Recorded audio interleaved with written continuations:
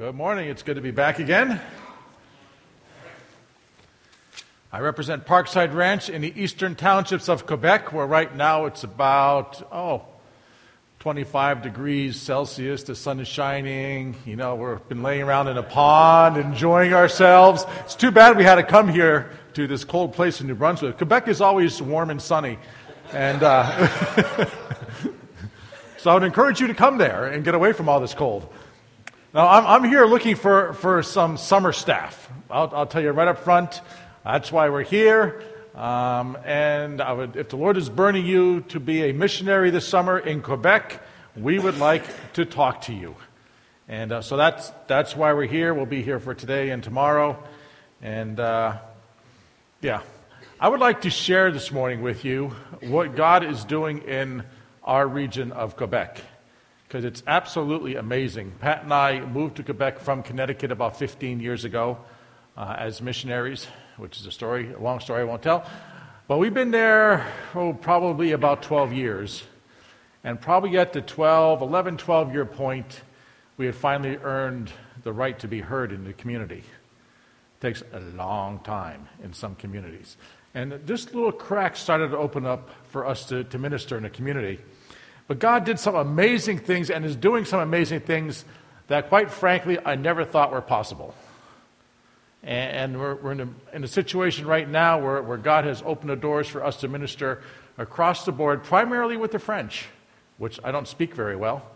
And I just want to share some stuff with you. We're a summer camp, obviously. Kids come and they do the swimming and the horseback riding and the fishing and all that good and fun stuff, and we share the gospel with them, and tons of kids get saved. That's about 8 weeks of the summer. And the rest of the year, well, we do some rentals. We have conferences come in and do some stuff. But during the week, we hadn't been able to do a whole lot working within the community. And we were praying that the Lord would do something. We have these horses all year round. They eat, they poo, they do all their stuff, and we use them for 8 weeks. There's got to be more to this. And so we went to the local English elementary school and said, look, we would like to give some of your kids free horseback riding lessons after school. And they're like, wow, that's really cool. Thank you very much. And so they sent, initially a couple of years ago, I think it was 10 kids? Anyway, 8 or 9 kids or 10 kids. And for 6 or 8 weeks, we did horseback riding lessons with them after school. It was in the spring. And because the snow melts and then summer comes, there's not much time. So we did that with them, and it went great. We did it again with them in the fall. And we said, wouldn't it be cool if we could do this with the French school system? So we went on down to the French school system, where basically the churches have been shut out and anything Christian has been shut out. They don't want to hear anything about it. And we said, hi, we would like to give your kids free horseback riding lessons after school. Can we work it out? Principal was ecstatic. And she said, yes, we have a teacher that will take care of that and interface with you. And lo and behold, we got our first class of French kids to go horseback riding 2 years ago. And from that group, some of them came back to summer camp, and 5 of them accepted the Lord that summer, which was really exciting stuff. So we're on our way. We're in 2 school systems, both the French and the English, and we're moving forward. We did the program again in the next fall and then the next spring. And then this past fall, the English system came, but the French kids couldn't come. But the teacher couldn't work it out or whatever, so we were kind of we were very disappointed. And in October, we said, you know what, why don't we just make some phone calls and call some kids and see if they'll just come outside of the school system for the month of October. So we did that. We called some of the kids that had come to summer camp, and we got, 8 kids? Something like that. 8 kids came in the fall, and for the month of October, and we did the free horseback riding lessons, just as if it was a school thing. See, when the schools are come, we are kind of low-key with the gospel. They know we're Christians, but we don't push it because it's a school activity. We share with them indirectly. And we decided in November, let's start an official Parkside Ranch horseback riding club. It's going to be in French, and we're going to do our horseback riding lessons. But we're also going to take 20 minutes in the afternoon, and we're going to do a little Bible study with the kids. I wonder if this would fly. So we approached the parents in the end of October and said, look, this is what we want to do. And we're going to read out of the Bible with the kids and share with them about God. Parents 100%, absolutely we're in, go for it. We were kind of like, whoa, okay. Very surprised. And so we had our first meeting, and we got these little Bibles, modern translation in French, and the kids just ate it up. We started in Genesis 1, 2, 3, through creation, the fall of man, moving up to the birth of Jesus around Christmas time, and now we're headed off to the life of Jesus. And the kids are hungry for it, and our numbers are slowly growing. And it's just exciting to see God doing that in the French community. We had a Christmas party for all the families, and we had our staff there. And at the beginning of the Christmas party, I introduced the staff so kind of the people would know what was going on. And these staff are all volunteers that just come in. So we have one who is a stay-at-home mom, used to be ski patrol. We have one who's a student, and a couple who are students. So I introduced the staff to the families, and I said we have two things in common. We love kids, and Jesus Christ has changed our lives. Gave thanks for dinner, we all sat down and ate. My daughter sat with 4 parents of different families, and one lady said to her, "Excuse me, can I ask you a question?" Jim was like, "Sure, ask away. Can you please tell us how Jesus Christ has changed your life?" We're like, "Oh." And so you spent the rest of the evening sharing with these 4 parents how Jesus Christ had changed their life. And one of our other staff was having another discussion with another parent telling her how Jesus Christ has changed her life. This is in French Quebec. This is unbelievable. These are people who will not go to church, but they're hungry for the gospel of Jesus Christ. So the Lord has just opened the doors in this area that we're working with the schools. Another area that we really had a burden for, probably started about a year ago. There's a camp out in Oregon called Crystal Peaks. I don't know if you've heard of them, but they do what they call one-on-one mentoring, where they'll take a troubled child or a child that has some issues, or it could be a regular kid. They'll bring them to camp for an hour, hour and a half, and just spend some one-on-one time with them and with the horse, and use the horse one-on-one to teach them some life lessons. Example, we're going to brush a horse. Get the dirt out of the horse before we ride the horse. The horse can't clean himself. And so I'm working with a boy right now named Raphael. He's 5th grader. He's been kicked out of school. How do you get kicked out of 5th grade? I don't know. But he's got some stuff in his life, and he can't get rid of it. So I was just sharing with them how sometimes someone else has to come into your life and get the junk out and help you with that as we're brushing the horse. And I said, you have your parents, they're going to help you. Your teachers are going to help you. I'm going to help you. But most important, God's the one who can get the junk out of your life to make it so that you can get back into school and live life. So it's just little lessons like that as we're working with the horses one-on-one. But we really didn't know how to start all this. And we were praying, Lord, we want to do this, but how do we get the kids? And where are they going to come from? Do we put an ad in the paper? What do we do? We had a couple boys come to winter camp a year ago. And I didn't realize that they came through a Canadian Tire Fund. They're a low-income family. And their social worker is named Catherine. And so they came to winter camp. And at the end of the camp, or at the end of the weekend, they were sitting there waiting to be picked up. And I started chatting with them. They had a great weekend, had a time of their life. They said, would you boys like to come back this summer? And they said, we would love to come back, but we have no money. I said, look, you guys, don't worry about the money. We'll work it out. Plan on coming this summer. And they were just thrilled. So the next meeting, the next week with Catherine, her social worker, she asked them about camp. They had a wonderful time, best weekend of their life that they've ever had. And they said to Catherine, the man said we can come back this summer. You need to talk to him. And Catherine's like, the man, okay. And so she just let it go. The next week they get back together. Catherine, have you talked to the man yet? And this went on for a month. And finally she said, stop it. I will talk to the man in April. Now leave me alone until April. We're not going to talk about it anymore. So I get a call April 1st. It's Catherine. He says, I need to talk to the man. I was like, okay, who's that? He says, is someone to talk to these two boys? He says, oh, that'd probably be me. He says, did you tell them that they can come back this summer for free? I said, absolutely. Love to have them for free. And she was just really taken aback that someone would actually do that for these kids. And we struck up a bit of conversation. And so the boys are going to come back for free, and they're all excited. And I said, Catherine, a different subject. We're looking at getting something going, a little one-on-one mentoring program. And she's an official CLSC social worker. Says, I would love to talk to you about that and see if there's some interest on the CLSC's part. And I kind of explained to her some of the examples that we would be doing. She said, let's have an appointment. I want to come and visit.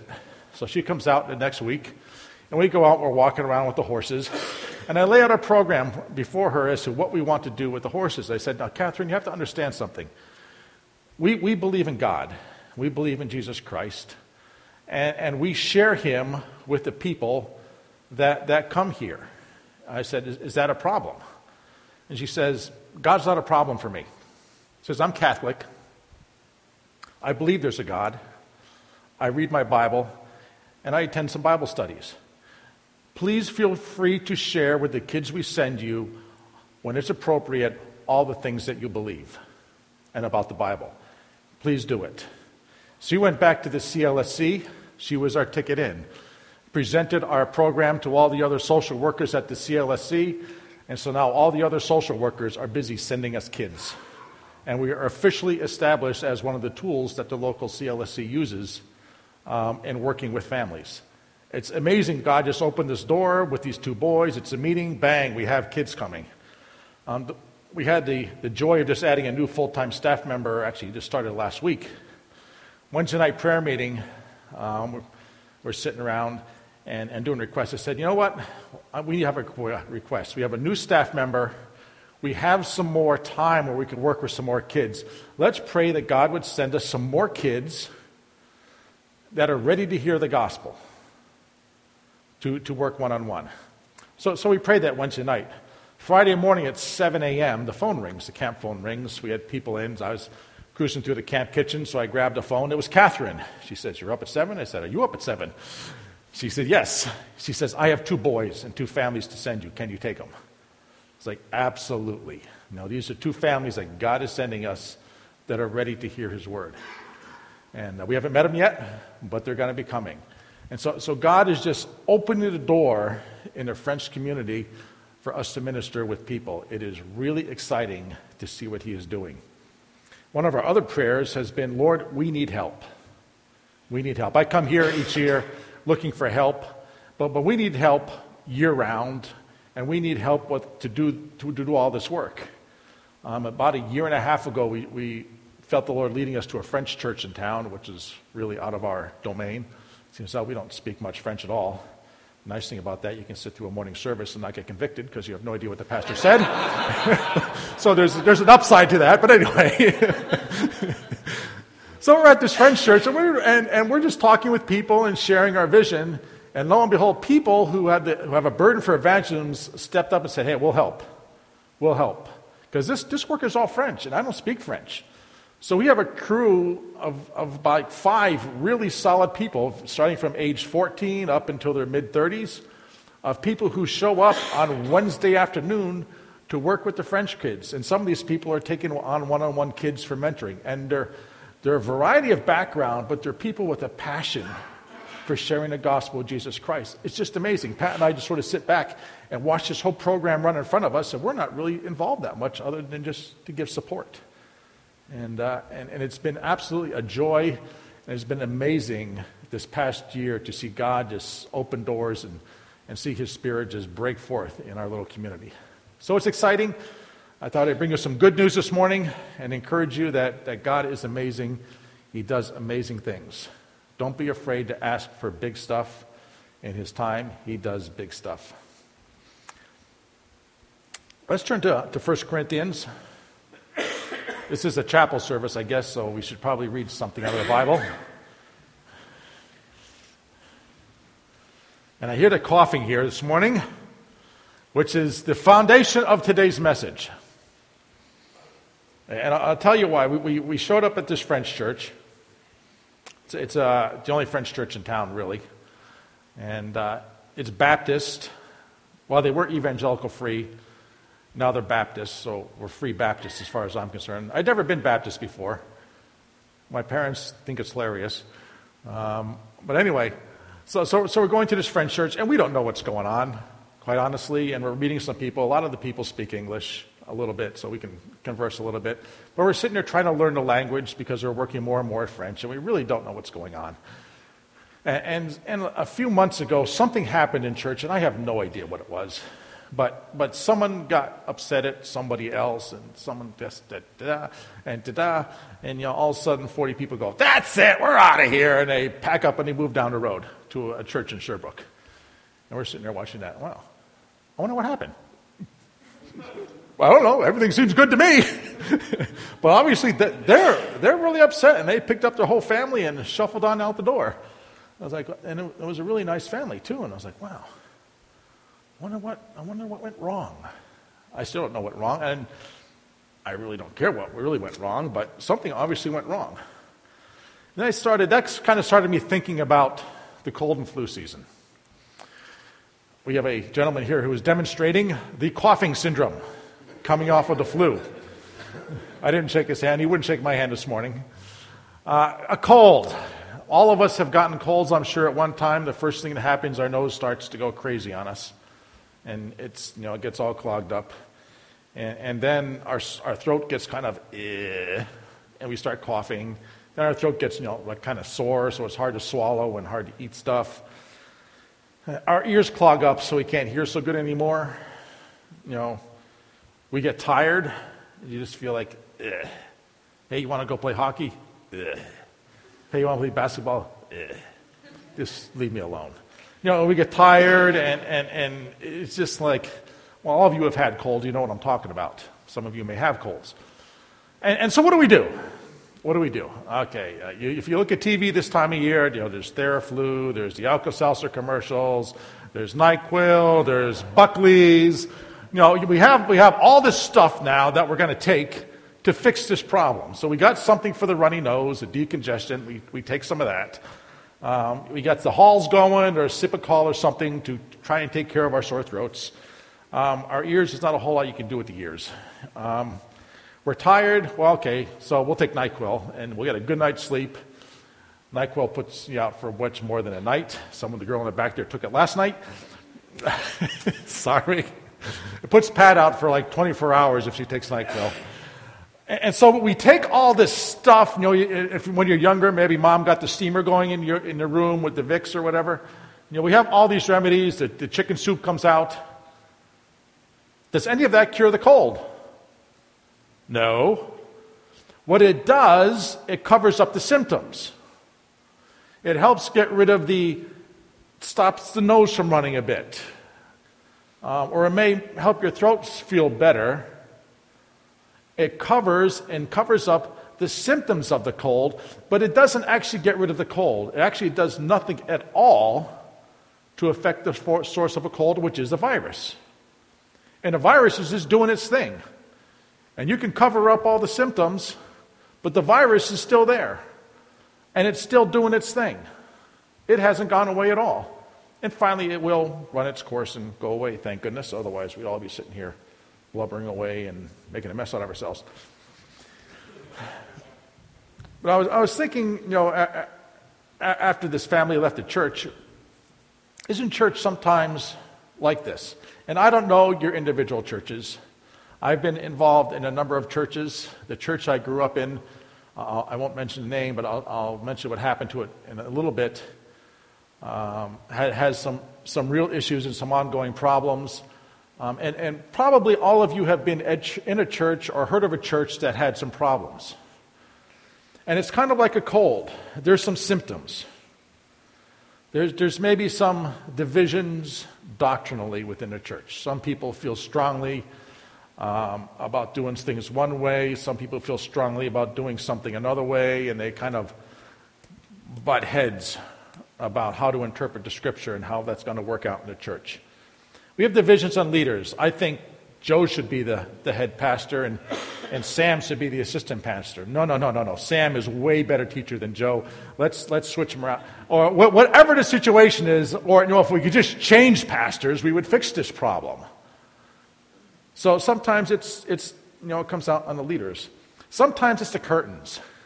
Whoever picked out those curtains and the rug, the curtains and the rug just don't match at this church. No one's going to get saved with that combination. You got to fix it. Look, if you don't change the curtains, we're leaving. That's it. We're going to go to a church that has better curtains than this. I've been there for that argument. Okay? Music. You know what?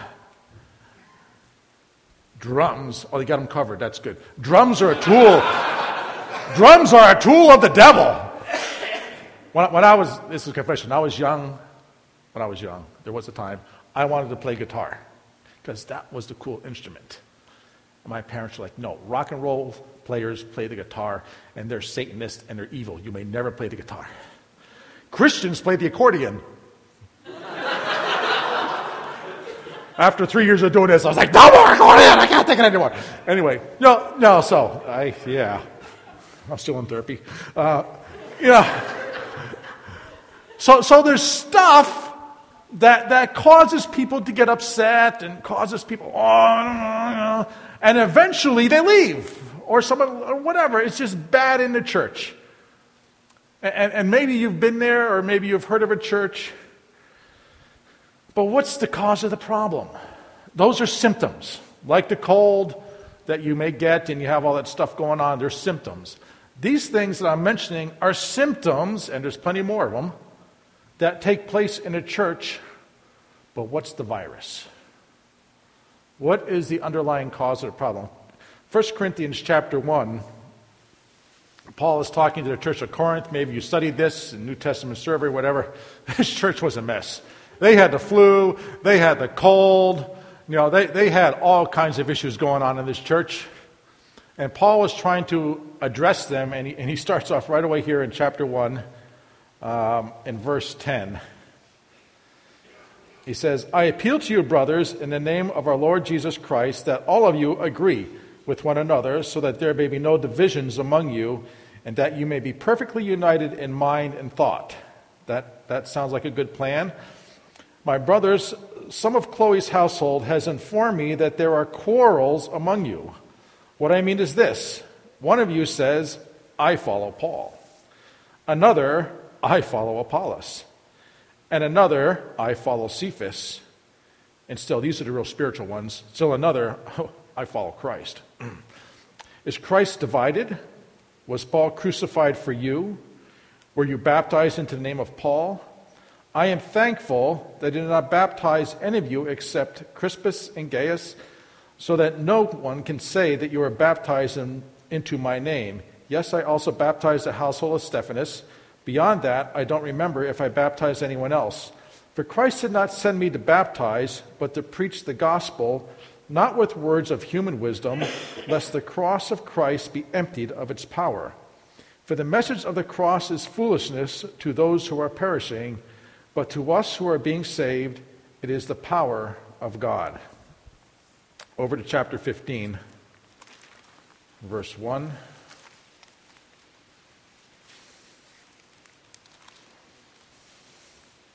And he's addressed a whole bunch of other issues along the way here. Chapter 15, verse 1. Now, brothers, I want to remind you of the gospel I preached to you, which you received and on which you have taken your stand. By this gospel you are saved, if you hold firmly to the word I preached to you. Otherwise, you have believed in vain.